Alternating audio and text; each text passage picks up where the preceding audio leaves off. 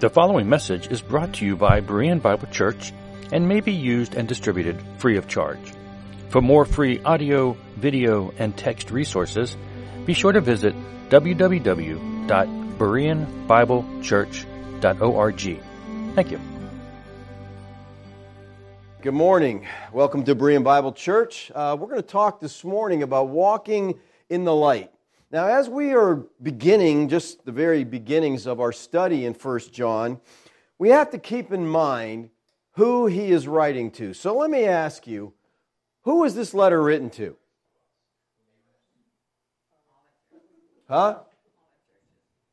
Who's it written to? All the churches. All right, thank you. He's writing to believers. This is most likely a circular letter that was intended to be passed around. There's no specific audience mentioned in the book, but it was passed around to various churches, they believe, in Asia Minor. And the one thing we know for certain about the readers is that they were Christians.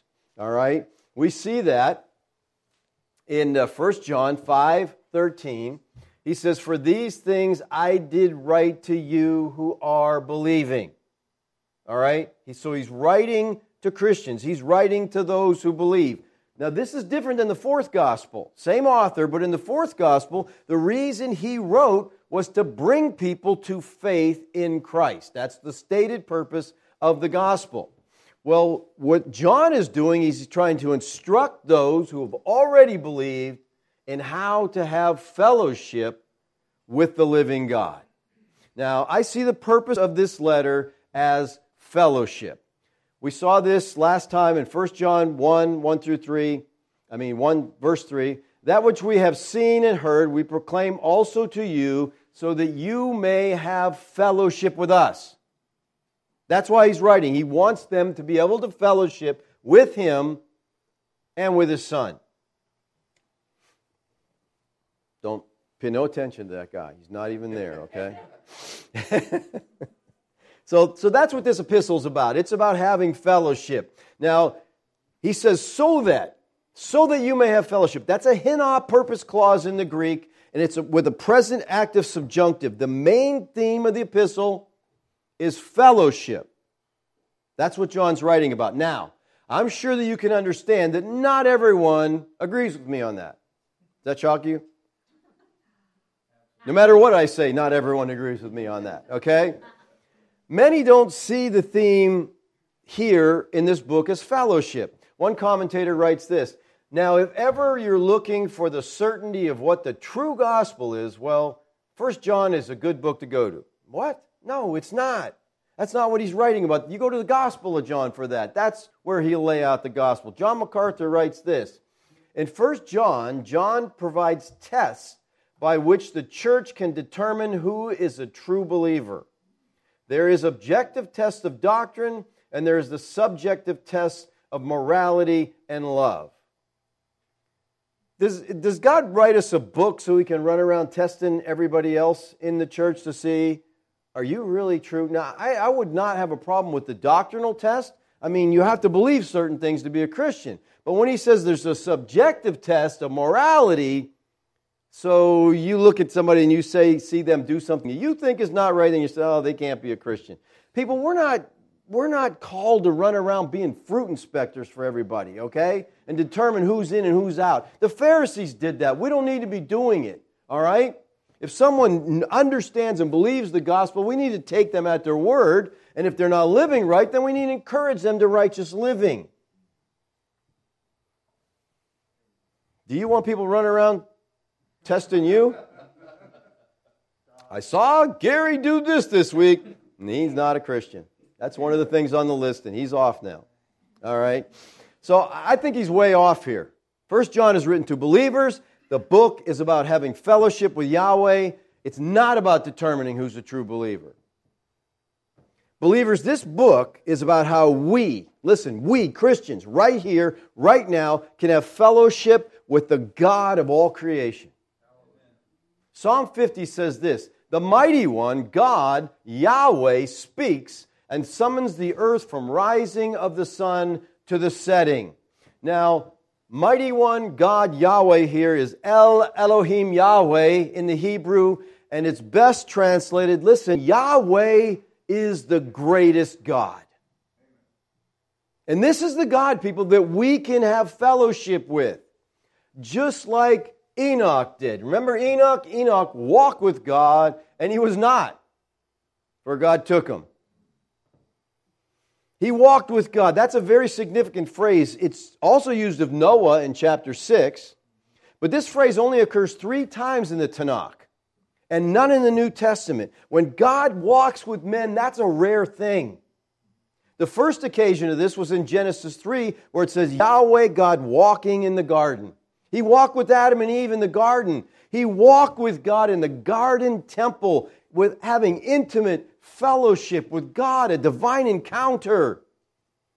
Enoch had a holy intimacy with the Creator that separated him from the world around him.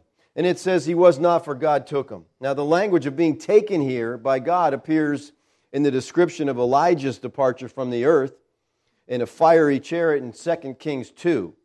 Hebrews, the book of Hebrews, also asserts that Enoch didn't die. It says, by faith Enoch was taken up so that he wouldn't see death. Hebrews 11:15. So Enoch is walking in fellowship with God. His life's pleasing God. God had so much enjoyment from Enoch and their fellowship that he took him. Where did he take him? Huh? Where did he take him? I mean, let's say you're having fellowship with somebody and you're enjoying their fellowship and they're in a different realm, a different place, and you want more intimate fellowship, so what do? You get them and you take them where? To some other city where you're not? You bring them to be with yourself, right? God has intimate fellowship with him. He says, come be with me. I just don't know why you would take them anywhere else. It doesn't make any sense, you know. Fellowship with God is the highest and the greatest human experience. Adam knew it in the garden, but he lost it. Abraham, Jacob, Moses, David, they fellowship with God. Elijah fellowshiped with God, and he also was caught up to the presence of God. Now, if John's readers are to have fellowship with the Father and with the Son, as verse 3 says, they need to understand what makes that possible. Does every Christian have that? See, some antinomian Gnostics believe that knowledge was superior to virtue and morality, and John's revelation, his teaching here, is to counter that error. In the prologue, the first 4 verses of this book, John claimed that he was numbered among the eyewitnesses of the word of life. Now in verse 5, he defines the content of his message. He says, this is the message we've heard from him and proclaimed to you, that God is light, and in him is no darkness at all. So this verse provides a basis for what follows in verses 6 to 10, and really for the rest of the letter. In Greek, this verse begins with a conjunction kai. And this conjunction forms a link between the prologue, verses 1 through 4, and the present section, which runs from 5 to 2:2. So this is the message. John is affirming his personal presence during Yeshua's teaching. He says, this is the message that we heard from him. We were there. We listened to him. We were there when he taught. We heard it. He is passing on what Yeshua taught them. This is not his revelation. This is not his opinion. He is passing on what he has been taught. The pronoun here, we, refers to John and the other eyewitnesses of Christ's teaching. The you is the believers in Asia. John is saying the message we're proclaiming to you, Christ gave us, we're only relaying what he told us. In John chapter 8, Yeshua said this, I speak of what I have seen with the Father. So there's a chain of communication here. God the Father communicates to Christ what he wants men to know. Christ comes and instructs the disciples. The disciples are now sharing with the believers in Asia Minor the message that Christ gave them. And the message is this: God is light. That's the message. Here's the message we're proclaiming to you. God is light. You know, maybe he made a mistake here. Isn't it supposed to be God is love? I mean, that's what everybody knows, right? God is love. What's this light thing? What's a God? Well, in many ways, the statement that God is light, that's really the thesis of this epistle. It includes a definition of God's character as well as implications for the life of Christian discipleship. What does he mean by saying God is light? Well, Lazarus would obviously be drawing his imagery here from the Tanakh. He was a priest. He knew well the Tanakh. In the Tanakh, we see that the reference to God as light is used, and it has several different meanings. You know, whenever you're reading someone and they say, well, light means this. Nah, it's got a lot of different meanings, okay? We have to determine from the context how it's being used. Light it characterizes God's self-manifestation. Remember in Exodus chapter 3, God showed up in a burning bush and there was a light. God to the children, he told the children of Israel, my presence will go with you. There was a pillar of fire. All right, God, displays himself in glorious light. The psalmist pictures God clothed in garments of light. He says, bless Yahweh, O my soul, Yahweh my God, you are very great. You are clothed with splendor and majesty, covering yourself with light as with a garment. Paul says in 1 Timothy 6:16, who alone has immortality, who dwells in unapproachable light. This unapproachable light is an appropriate symbol for the one who is pure, righteous, and holy. See, light also speaks of God's revelation through the spoken and written word. That word offers moral guidance and direction for living in accordance with God's will. He says, your word is a lamp to my feet and a light to my path. Just like the light shows where you're supposed to go, if you want to know how you're supposed to walk spiritually, you find out from the Word of God, nowhere else. That's the only way human beings are going to get God's Word on how they're to live and how they're to walk. The unfolding of your words gives light. We've got to get in the Word to see the light. Psalm 36:9 says, for with you is the fountain of life. In your light do we see light.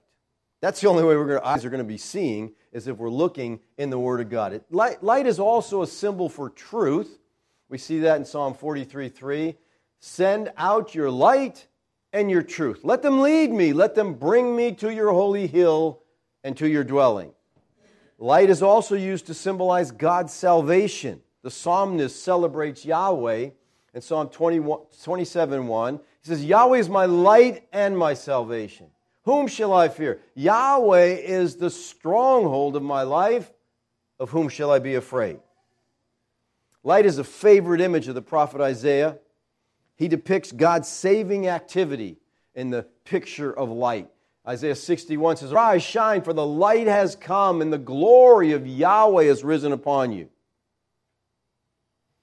The light figure emphasizes many qualities in God. We see this all through, like I said, the Tanakh. Now, it talks about His splendor and glory, and we understand that with light, right? It talks about His truthfulness. Light is a manifestation, light is an image of that. His self-communicative nature, His purity. But here, I think John's main idea with light is that God is holy. And as the following context and the introduction of the light-darkness Moffat here make clear, this involves the moral realm and thus constitutes the description of God's character as pure and completely sinless. So I see the message here, when he says God is light, he's saying God is holy. Now the Gnostics, they asserted that light referred to knowledge. But John asserts that it refers to ethical purity. Today, just as it was back then, the subject of God's holiness is not a real popular subject. Like I said, if you want to draw crowds, you talk about God is love, because everybody knows that verse. Everybody knows the Bible says God is love. Everybody wants to hear that, but they don't necessarily want to hear about His holiness. Because if God is holy, that means He judges sin, and they don't want to hear that. Now, just to do a little self-check here, see where you're at in understanding the holiness of God. Ask yourself this question, or have you ever asked this question? Why is God allowing me to go through this? I don't deserve this. You ever thought that? You ever, hopefully never verbalize it, but you ever felt that? Why me, God? Why would I have to go through this? See, this attitude comes from a lack of understanding of the holiness of God. Because if we understand that God is absolute holiness, we would see that we deserve nothing but wrath. And we won't challenge and criticize God when our life doesn't go as we think it should. It's not, God, why'd you let me go through this? It's, God, why do you let me breathe for a second? Why do you let me enjoy any happiness? Because all have sinned and fallen short of the glory of God. And if we understand He's absolute holy, He doesn't owe us anything but wrath. In Him, He says, there's no darkness at all. This is a strong double negative in the Greek. The author states the same thing, God's light, and then he states it negatively. It's an assertion of the unchanging, holy character of God. There's no darkness in Him. Now, the symbols of light and darkness are themes, again, that are rooted in the Tanakh and are drawn upon and applied in the New Testament. Light is a significant metaphor in Scripture, and the word light occurs on the very first and the very last pages of Scripture and more than 250 times in between. So let's look just for a moment at a few places about light in the Scripture. Let's go back to Genesis 1:1.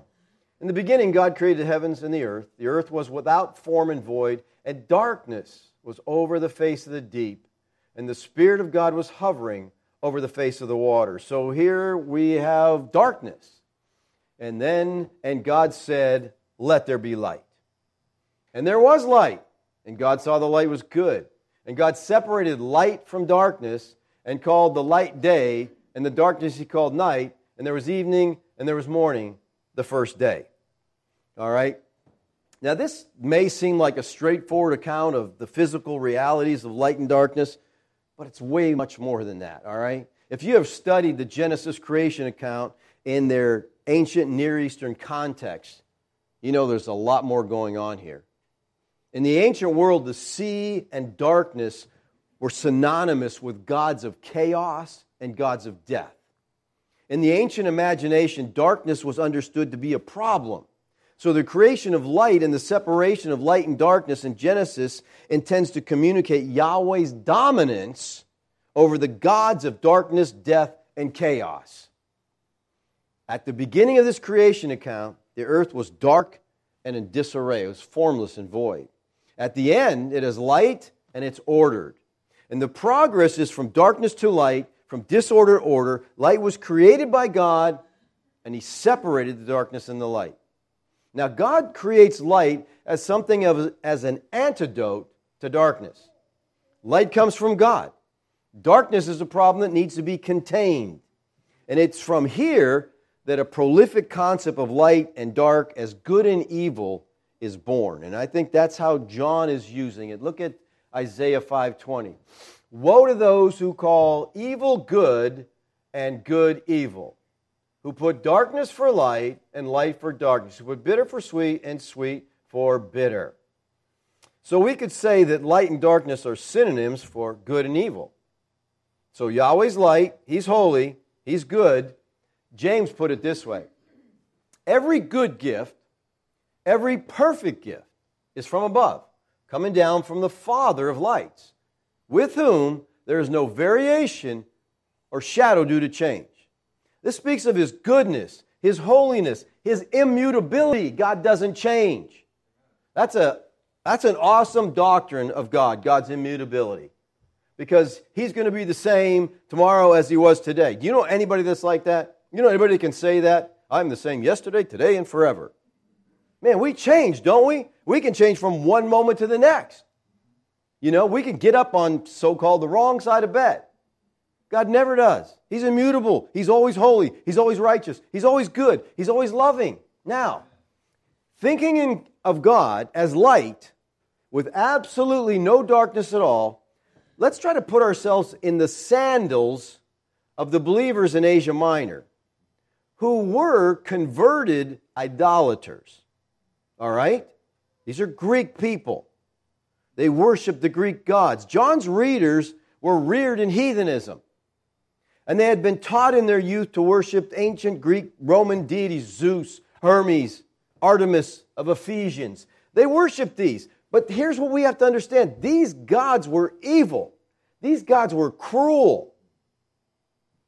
Their characteristics are so bad, Paul said the things that Gentiles sacrifice, they sacrifice to demons, not to God. See, they had gods, if you study the mythology, you know, they had gods who could cheat. They could lie. They had gods who were unchaste, gods who were spiteful and malignant toward men. They had gods who were adulterers, who were quarrelsome, abusive towards other gods. The gods were always fighting with one another. They wanted the head spot. And they were accustomed to think of their gods like themselves, good and evil, kind and unkind, pure and wanton, made of darkness and light. Now these individuals hearing the apostle proclaim, the disciples teaching this, they hear John teaching this, that describes a God who is all truth, who is light, who is righteous, who is good, who there's no trickery, no wantonness, no evil, not the smallest amount of malice. There's no darkness in this God. A God who can absolutely be trusted, a God who can be honored. This is new to them. And people, this is good news. God is light. That's good news to them. Wow, a God who just stays the same and is always good, and we don't have to worry about Him, being mad at us and we get in trouble. See, the contrast between light and darkness, that's also a major theme in the Dead Sea Scrolls. The metaphor of light and darkness is used frequently in the New Testament in a variety of ways, and in every case, the context really provides the clue to how he's using it. In our text, as I said, I think John is using it as good and evil. He's using it in the sense that Paul does in Ephesians 5. Let's look at Ephesians 5 here for a second. He starts out with a simple verse, therefore be imitators of God. Anybody got a problem with that? That's all you got to do, just imitate God. You could take that as your life verse, and if you just focused on that and concentrated on that, you'd be good. The rest of you, just be imitating God. When people look at you, they should say, he looks like God. He acts like God. He talks like God. As beloved children. See, you're God's children, so you should just imitate your Father. And walk in love, as Christ loved us and gave Himself up for us, a fragrant offering, a sacrifice to God. But sexual immorality, now he's getting into, okay, walk as God, don't do these things. All right? These are darkness, sexual impurity, all impurity, covetousness, which must not even be named among you, as is proper among saints. Let there be no filthiness, nor foolish talk, nor crude joking, which are out of place, but instead, let there be thanksgiving. That's interesting. He talks about all these sins. He says, instead of doing those, how about being thankful? For you may be sure of this, that everyone who is sexually immoral or impure, who is covetous, that is, an idolater, has no adherence in the kingdom of Christ and God. Let no one deceive you with empty words, for because of these things, the wrath of God comes on the sons of disobedience. Therefore, do not become partners with them. They said, that's how the unsaved people act and live. Don't live like that. For at one time you were darkness, but now you're light in the Lord. And then he says, walk as children of light. Because believers are light in the Lord, he tells them to walk as children of light. So Paul moves here from the indicative of what they are. You are light in the Lord, to the imperative of how they should live. Just because we are children of light does not guarantee we're going to live that way. So Paul in effect says, be what you are. You are light, now walk that way. Well, how do we do that? I believe we do that by living righteous lives. That's what he's calling for here. 1 John 1:6. If we say we have fellowship with Him while we walk in darkness, we lie and do not practice the truth. Now in this verse, Lazarus sets forth the first of three conditional sentences. All right, for those of you who are not used to me, I believe Lazarus wrote the Gospel of John, 1st, 2nd, 3rd John, and Revelation. By Lazarus, I mean his name was John Eleazar. He was a priest. Go back to the first message in the Gospel of John, and I lay that out if you're interested in that. But that's who I believe wrote this, okay? It wasn't John the Apostle, it was John Eleazar, Lazarus. All right? So he uses conditional sentence here, which portrays what he understands to be the position of his opponents. All right, he says, if we say, this is the functional equivalent of saying, if someone says. Okay, if someone says this, then this, all right? This is the first of several third-class conditional sentences which refers to the claims of the false teacher. So he is saying, this is what the false teachers say, so I don't want you guys saying this with them. If we say we have fellowship with them, that's what they're saying, then he's saying, no, we walk in darkness. We don't have fellowship that way, all right? Now, let's go over these conditional clauses. First-class condition, if, means since. If and it's so. Since. Second-class condition sentence means if and it's not, okay? Third-class condition is what? Maybe you will, maybe you won't. Okay? And we see if, and we don't have all this in our vocabulary, so to speak, but these third-class conditions are the only way to identify the assertions of the false teachers, who apparently were incipient Gnostics, all right? So the literary technique of a supposed objector here is called a diatribe, and that's what he's doing. He's bringing in the objector, and the objector is saying, we have fellowship with him while we walk in darkness. He said, no, you can't do that.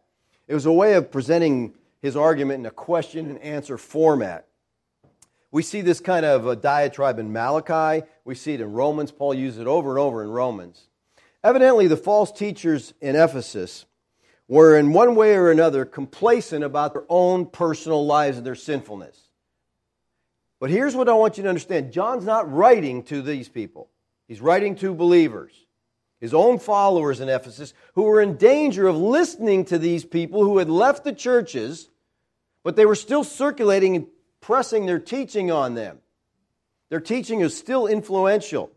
Some were saying, you can have fellowship with God and just live any way you want to live.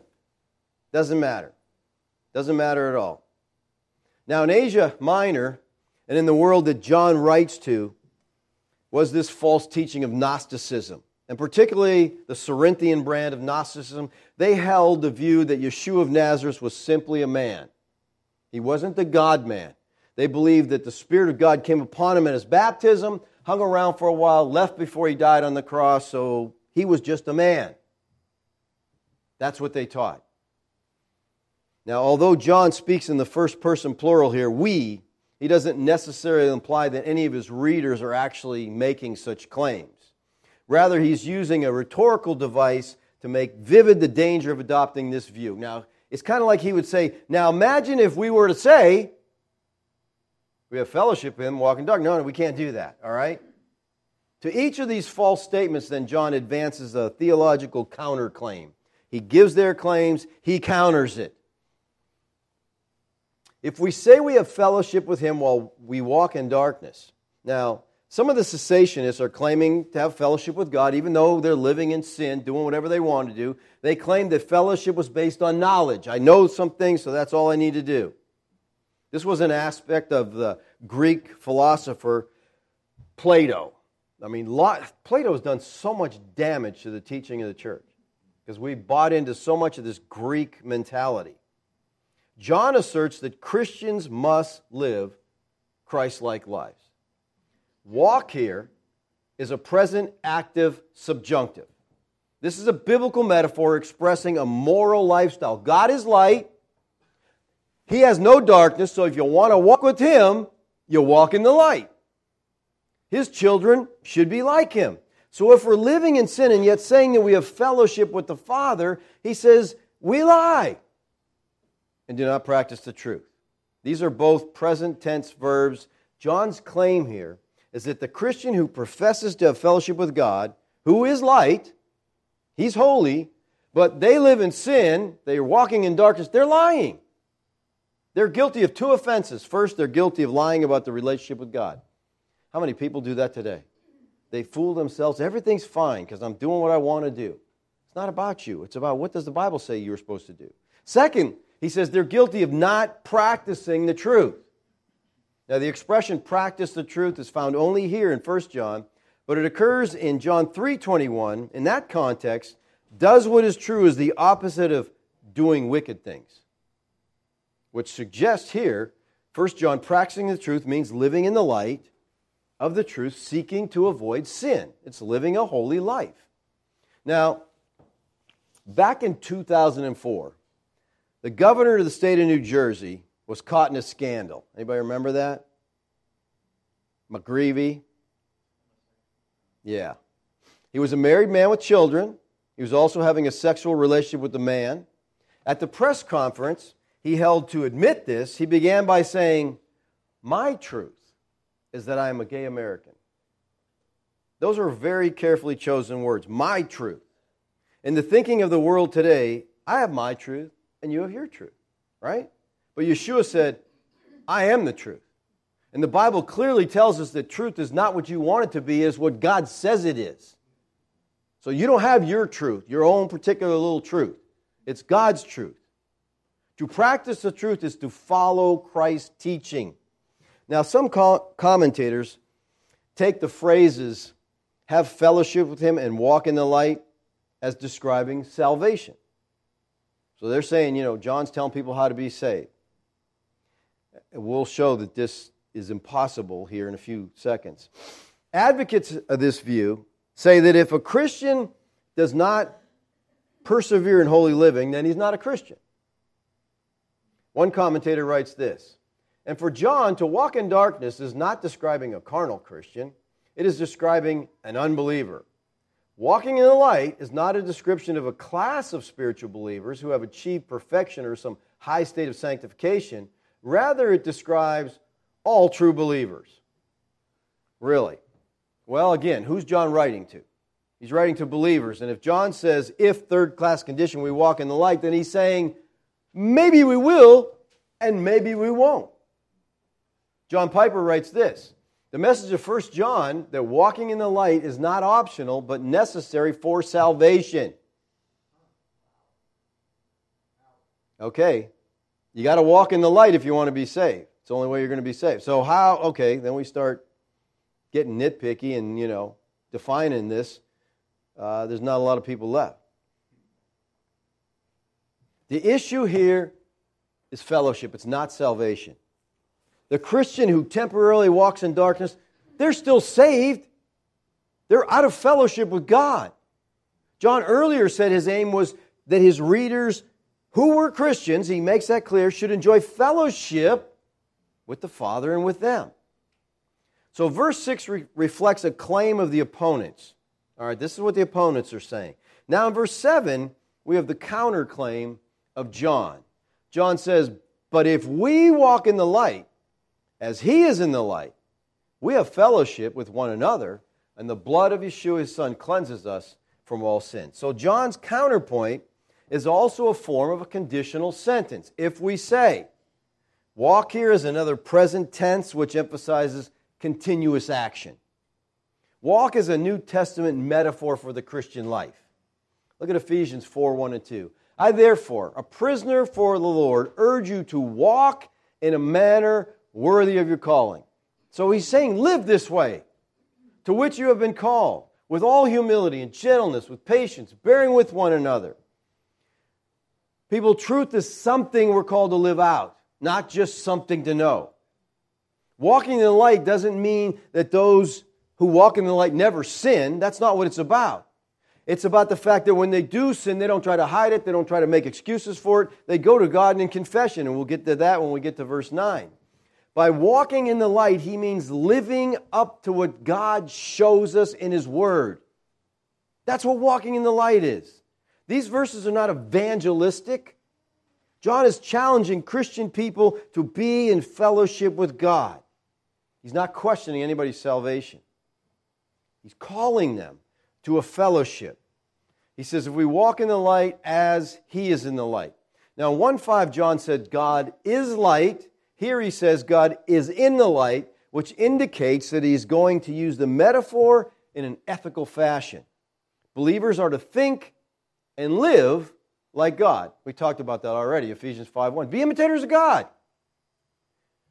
We've talked about this before, people. We're called to be image bearers. We bear the image of the living God. And that means we reflect Him in the things we say and do. And again, it's just, when people look at us, they should see Christ. That means we respond the way Christ would, we talk the way He would, we live the way He would, we live Christ-like lives. That's what an image bearer does. I think we're giving people the wrong idea about God. Because one of the biggest hinders to Christianity is Christians. The consequence of walking in the light are twofold. He says, we have fellowship one with another. So the first consequence is of fellowship. Now let me ask you something here. Who's the one another? Who's the one another here? Is it we have fellowship with God and God and us, that's one another, or with other Christians? Yes. All right, God is in the light. So when we walk in the light, we have fellowship with Him. Two Christians who are walking in fellowship with God, guess what? They have fellowship with each other because they're all walking in the light together. As people walking in the light, they have fellowship one with another. So if you're in fellowship with God, you'll be in fellowship with other believers who are in fellowship with God. Now remember, fellowship is koinonia, joint participation between two persons, sharing things together. The only grounds on which we can have fellowship with another man or woman as brothers and sisters in Christ is on the foundation of truth, the foundation of the gospel. If they deny the fundamentals of the gospel, they can't be considered a Christian. And they're not proclaiming or declaring the gospel according to Christ. And we can't have fellowship with them. And that's why I've said over and over, to proclaim that people have to be baptized in water specifically for the remission of sins to be saved is a false gospel. It's a ritualistic gospel. You can't be saved by water, people. The Holy Spirit is the saving agent.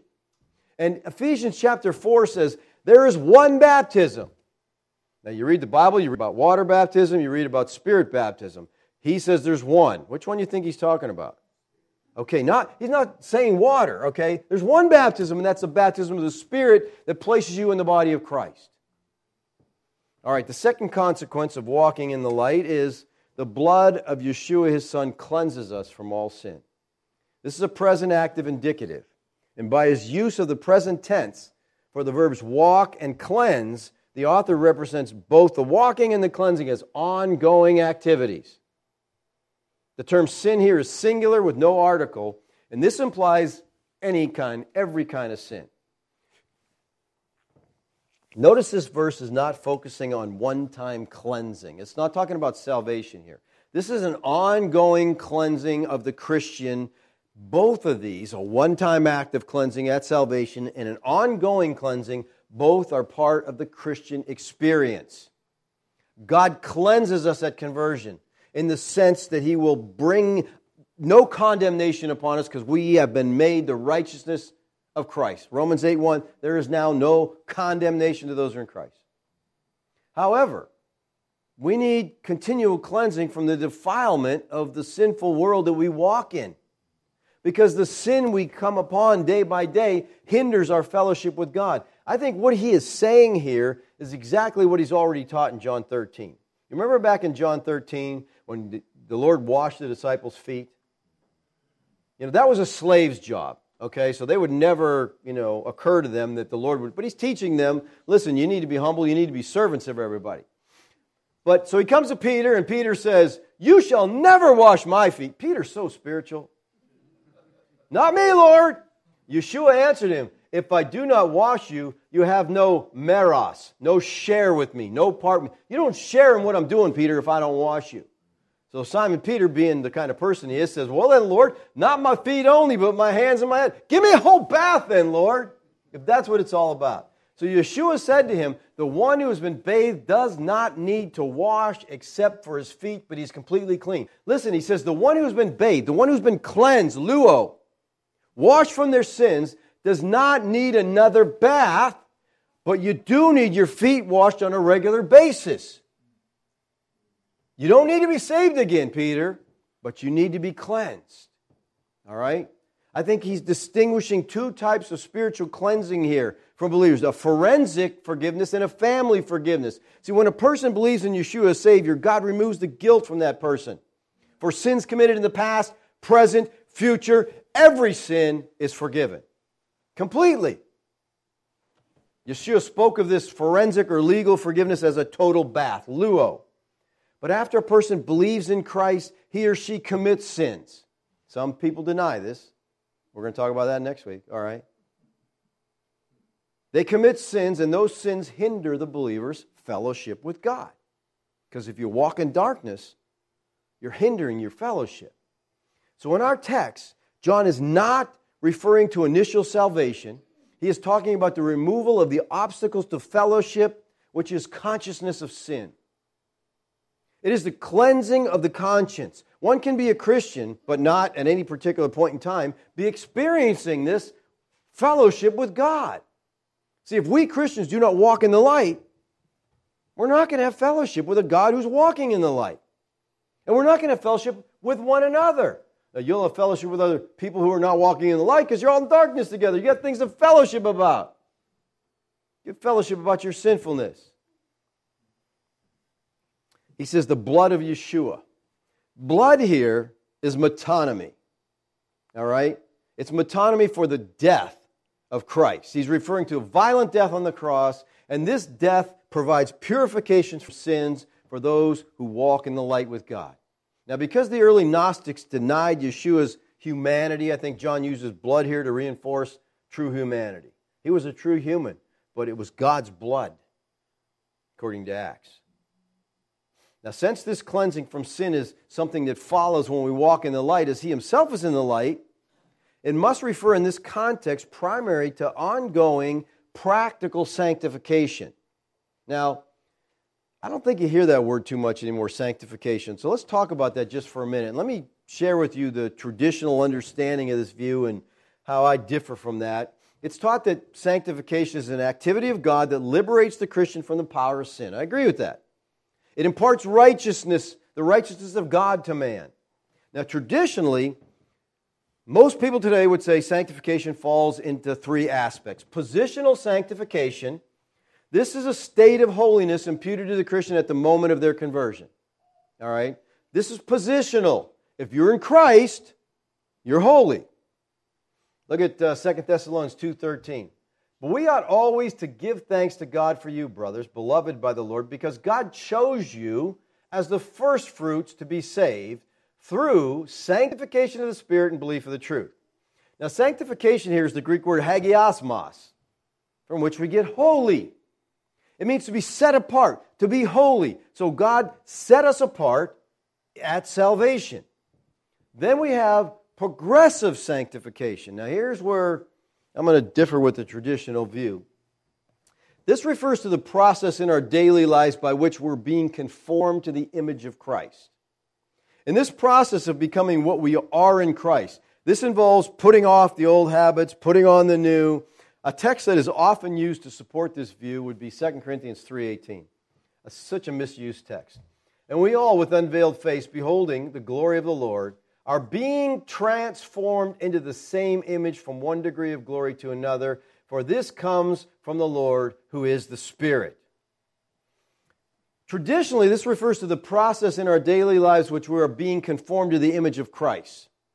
It is a process of becoming what we are in Christ. And people will say, the more you read, the more you study, the more you grow, you're being transformed from glory to glory to glory. But there are only two glories here. It's the glory of the Old Covenant and the glory of the New Covenant. All right? That's all that's in this text. Okay? It's talking about progressive sanctification, but this does not refer to us. It's talking about transition saints.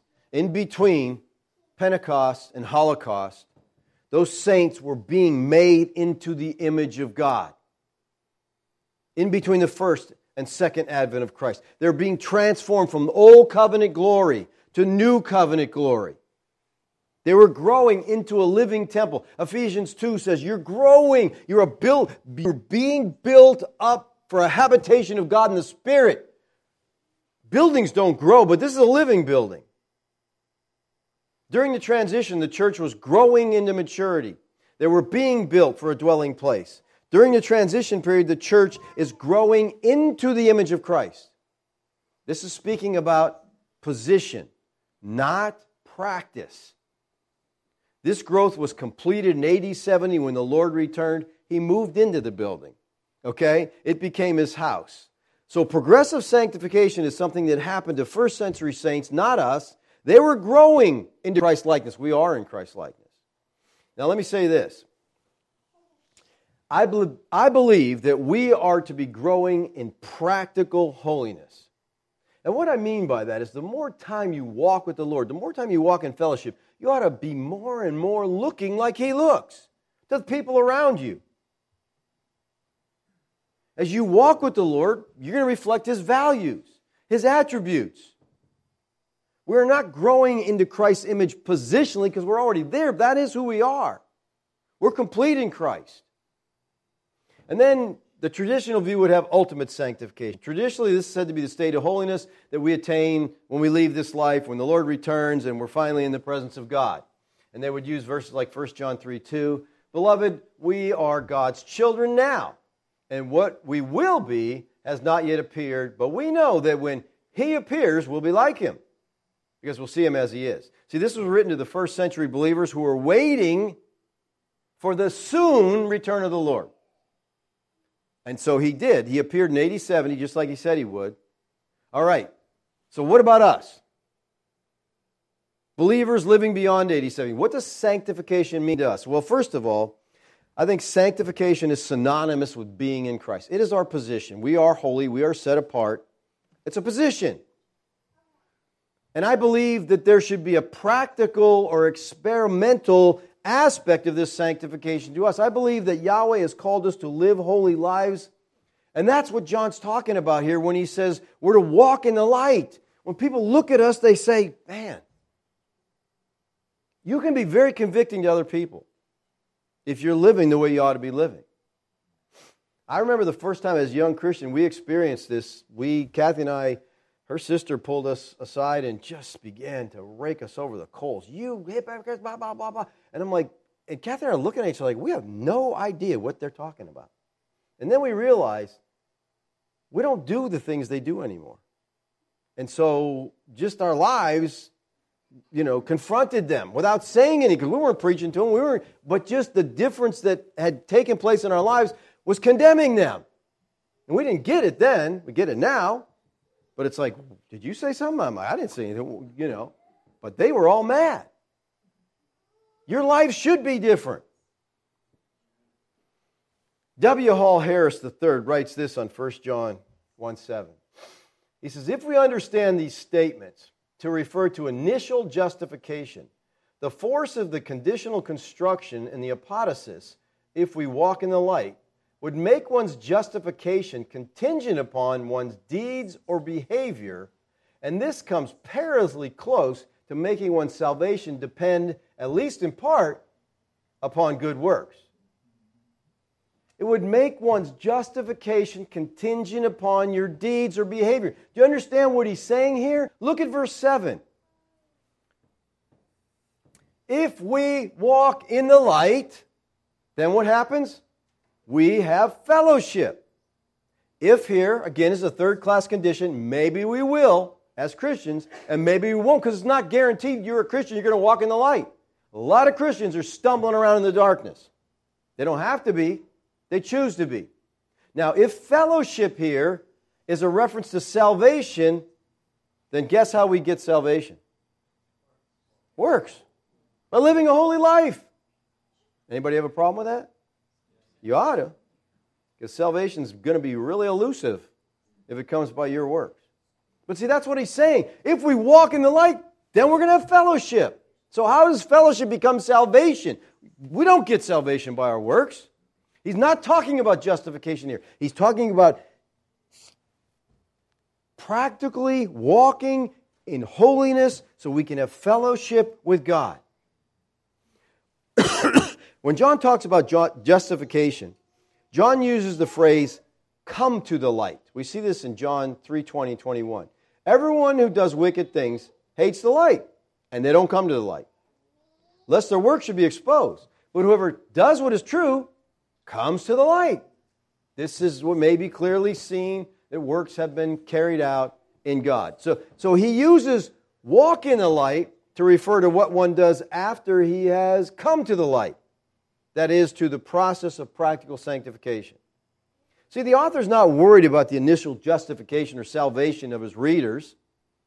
Rather, he is reassuring them of the forgiveness of sins committed after having become Christians. Listen, there's forgiveness for that, believer. You think just because you're a Christian, you're not going to sin anymore. No, that's not going to happen. The blood cleanses us as we walk in the light. Since walking in the light is being purified from every sin, then walking in darkness here is walking in sin. Believers, we are all, every one of us, called by God to walk in the light. We are called to live righteous, holy lives following the example of the teaching of Christ. That's our calling. And when we do this, we live in fellowship with Yahweh, the God of all creation. What could be more important? What could be more of a blessing? What could produce a greater life than walking in fellowship with God? See, Paul understood this. And that's why you look at the life of Paul and he's beaten for preaching the gospel and he's stuck in a dungeon and he says, "Hey, Silas, let's sing. You know Amazing Grace? Let's sing it." Their backs are torn open. They're in the stocks. Those stocks would, not like the colonials, they would stretch you as far as possible and lock you down so you're miserable. And he's singing. You say, what's wrong with him? He's walking in fellowship, people.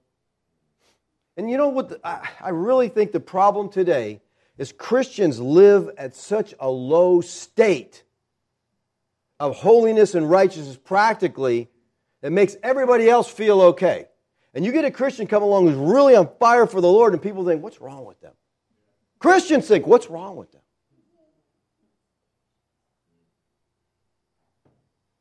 People, we bought a lie to think that we can somehow partake of the sins of the world and it'll make our life better. We'll enjoy it. It'll be good. It's a lie. If you want to enjoy life to the fullest, it's walking in fellowship with the God who created you. Psalm 16:11 says, "You make known to me the path of life. In your presence there is fullness of joy." When you're walking in fellowship with God, first of all, nothing's going to hurt you, nothing's going to harm you. Anything that comes into your life, it's like, okay, that's okay, I can deal with that. At your right hand are pleasures forevermore. People, don't let anything rob you of the joy, of the blessing that comes from walking in fellowship with the living God. Let's pray. Father, I thank you, Lord, for your word today. Oh, Lord, I pray we take it to heart, Father. So often we're deceived, Lord. We think we can walk in darkness and things will be fine. They'll turn out okay for us. It's hard to walk in the darkness, Lord. You stumble, you trip, you don't know the obstacles. It's a dangerous place to be. Lord, I pray you'd teach us the joys, the blessing of walking in fellowship with the living God. Thank you, Lord, for your grace to us. Amen. All right, questions, comments?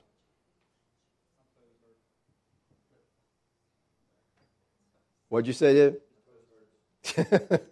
Good. I'm just trying to share the misery. Yes. Good morning. I thank God for being here first time, and my name's Primrose, and I thank God for the service this morning thus far. I had a question on the comment about water baptism not saving. Mm-hmm. Where I come from, I have been baptized in water, but through over the years studying, I began to question, does that actually save one? And they would begin to quote the scriptures like in Matthew when Jesus was being baptized by John, and he says, "Suffer it to be so now, or fulfill all righteousness." Or they go to scriptures where in Acts where servants were baptized, it says, "Repent and be baptized to wash away thy sins." Acts 2:38. Yeah. So, could you kind of expound on that point, please? Yeah, sure. First of all, the one in Matthew, to fulfill all righteousness. Christ was a priest. As a priest, he had to be water baptized. Okay, that had nothing to do with salvation. That was something the priest did. It is my opinion. John the Baptist came on baptizing in water. Okay, I don't think baptism plays any part today in the Christian life. Okay, I think the emphasis again on Ephesians is that there is one baptism, and that is Spirit baptism. And see, the water is simply a picture. All through the Tanakh, the Old Testament, water was a picture of cleansing, God's cleansing by His Spirit. And that's in John chapter 3. He told Nicodemus, unless you're born again, you got to be born of the water and the Spirit. The water was a cleansing agent. It's not waters of baptism. See, to think that you can take somebody and put them in water and that saves them, that's Old Testament. That's ritual salvation. That's what they did. We moved into the New Testament now. We don't have those rituals anymore. It's the Spirit of God that gives life. And in Acts 2:38, I am not convinced that Peter's even talking about water in that chapter. All right? He says, he's talking to Israel, first of all Jews, repent. They needed to repent because they were God's people and they turned away. Turn back to God, he's telling them. You're God's people, turn back to God. Repent and be baptized, every one of you, for the remission of sins, and you will receive the Holy Spirit. I think he's telling them, listen, it's the Spirit baptism you're going to receive. And here's why I think that. Do you know how long it would take to baptize 3,000 people? I mean, seriously. And listen, they're under Roman domination. If you do some studies on this, you'll find out water was very limited. Okay, in Jerusalem. They didn't have just, all water everywhere to baptize. 3,000 people. It would take days if all 12 of the apostles got involved. I don't think that's even what they're talking about. But see, we're so caught on the physical that we hang on to it. It's faith in Christ that saves us. And when we trust in the Lord, the Holy Spirit cleanses us, places us in the body of Christ. I don't think it was ever about water. It's always about Spirit. So that's, a quick answer there for you. I can give you point you to some more in-depth stuff, but thanks for asking a question and being here for the first time. I appreciate you doing that. Yes. Well, that's a good question, honey. If you mean Jesus, The question was, did God have a mommy and daddy? Okay. By God, if you mean Jesus, or who I call Yeshua, yes, he had a mom. Okay. God was his father, and Mary was his mother. So in that sense, he had a God, a heavenly Father, but he had a mother. Mary was his mother. And that's a little maybe beyond your pay grade, but... Yes, John. Yeah. Look at those things that we've just talked about. Are there degrees? Are there... does light get a little bit like you turn it like a dimmer switch? Yeah. Is it a little bit more light? A little bit more light? No, not so much light. How do you know when you're walking in the light? Okay, good. If you're in darkness, just a little bit of light seems really bright. Right, you're right. Okay, yes. John's question is, are we talking about degrees here? Yes. I don't think this is absolute. All right, it's pitch black. I'm in the light.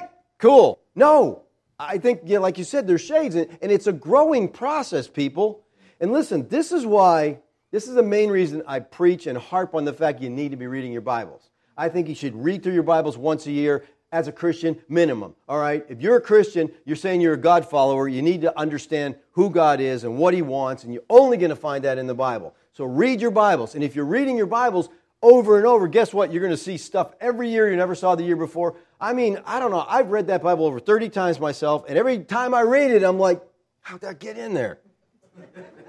How do I miss that? And I'm like slapped in the face with something. But it also reminds me of things I forget. Because I forget things and I'm reading it over. I'm like, oh, God wants us to forgive like He's forgiven us. That's not a comfortable thing. But that's what, that's why we read, because we learn that. Because, it's easy to, forget about that and just go out and fight for your rights. Again, everything that's natural to us people is wrong. It really is. We've got to fight the natural, We've got to live supernatural. And that's what the calling is. Donna? I know. I've heard the phrase, what would Jesus do? And I really like that. In reading the Bible, how did Jesus respond in that situation? And most often, it's not like we would respond.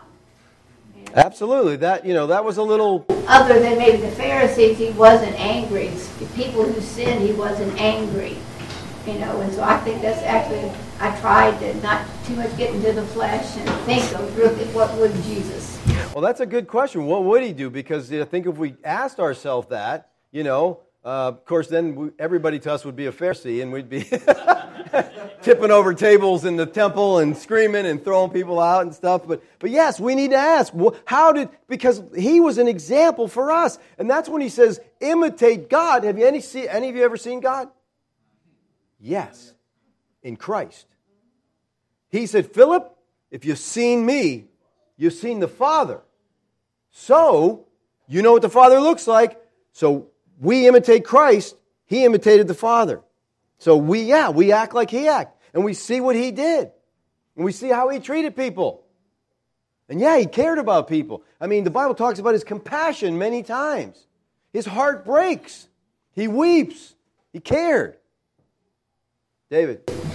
Just tagging on to Don's thing, over Jesus could always like to ask is ever turning tables and chasing people with a bit of an option. Well, if you're in the right church, it is.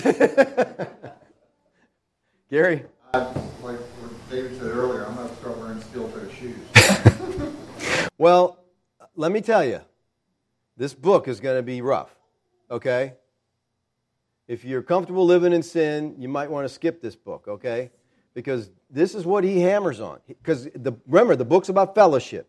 If you want fellowship with the Father, and you walk in the light. And walking in the light is living a holy, righteous life. We're not going to be perfect at that. And that's why in the next couple verses, he says, when you sin, if we confess our sins, homologao, if we say the same thing about our sins that God says, it's wrong. This is not right.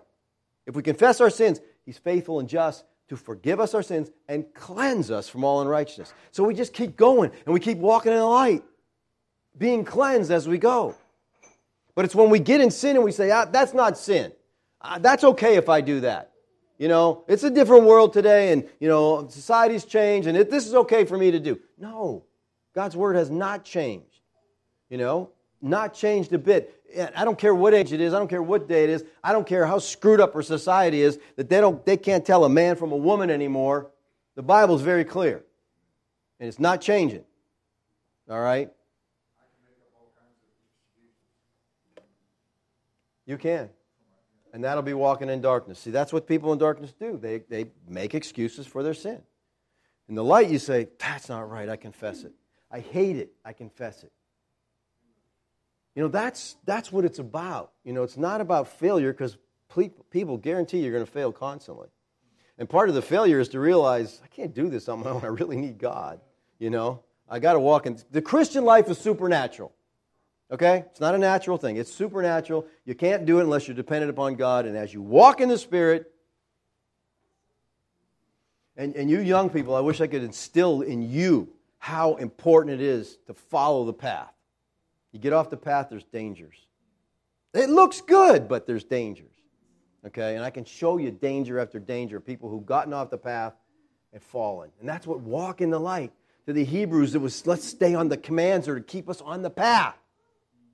Not to restrict us from what we can do, but you want to be on the path where the safety is and get you to your destination. You can't get that when you get off the path. Stan? Back to baptism again. Most churches, basically it's a sign. So why even do it? Is that just for the other believers? Well, okay. His question is, for most people, baptism is a sign. Yes, people who are non-Church of Christ, okay, would say, they baptize. They don't baptize for their mission sins. They baptize as a sign, which I don't even think is valid today anymore, okay? I don't think the sign has the meaning it had in the first century. I think during the transition period, that sign was meaningful. All right, it was a separation. It was a death to those people. We're leaving that old life. To now it's, I don't think it's valid today. I'm not saying you're sinning if you get baptized. Not at all. If you want to get wet, go ahead. I don't think it'll hurt you. I don't think it'll help you. But well, and this is in no way of judging anybody who does that. But through my experience, in my background from the background I come from, I have noticed a lot of people who end up getting baptized and doing that because they're taught that you don't see no change in the inward man. Actually. So, you have Church of Christ background? Okay, yeah. All right, same thing. Yep, gotcha. All right, yeah. You're right. They get wet, and that's all they get. They come out just as sinful and acting as sinful as they were before they got wet. And people are like, it didn't take. I tell you what, if you really want them to change, hold them under for about 10 minutes. Total transfer. They will never sin again. Okay? They will be sinless. That's the only way to come out of the water and be sinless, is keep them down longer. That's where we're failing. We're bringing them up way too quick. Anybody else before we wrap this up? Gary. Oh, my. I think, the reason I harp on that is because the sad thing is people end up trusting their work, trusting their water baptism instead of trusting Christ. Christ, you sing to Him, Yeshua, Jesus paid it all. All to Him I owe. It's not Jesus and baptism, paid it all. No, Jesus paid it all. It's His work that puts us in God, that assures our eternal life. It's nothing we do. We don't need to add anything to it. Now, after we are saved, we are called to live a righteous, holy life, and we should do that out of gratitude for all that God has done for us. Long-winded. Long-winded preacher. Yes. I think no matter what we go through in life, good and bad, particularly bad we're focusing on is that once we see the light, of course we can't take the credit, but once you know God is in you and you feel the Spirit, you know what you did was wrong or you admit to something, I think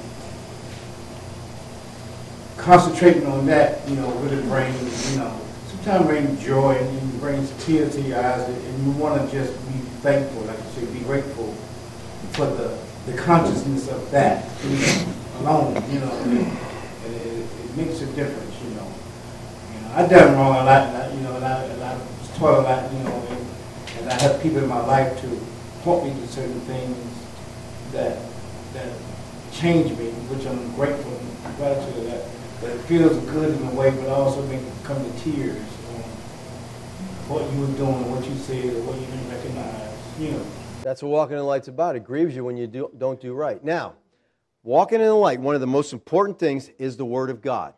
But the second most important thing is what? Class, you've got to get this one right. The Word of God, other believers. People were not made to live in isolation. We need each other. Now, if you hang around a bunch of people walking in darkness, guess what you'll do? You'll walk in darkness. But if you hang around people who are walking in light, then the believers encourage one another, support one another, they help one another. Not, again, like we talked about earlier, be a bunch of fruit inspectors and judge you and criticize you. No, encourage you to walk in the light. We need one another. Look up all the one another verses in the New Testament. Man, it's amazing because God made us as a body to be dependent on one another. And so that's why it's so important that we be in fellowship with other like-minded believers that will encourage us, support us, so we can move on together.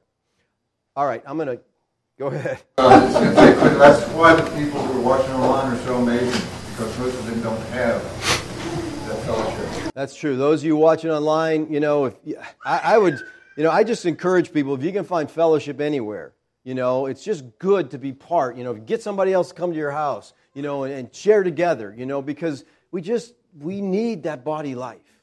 When you get in isolation, you can start thinking things that aren't right at all, and you need other people to correct you and pull you back.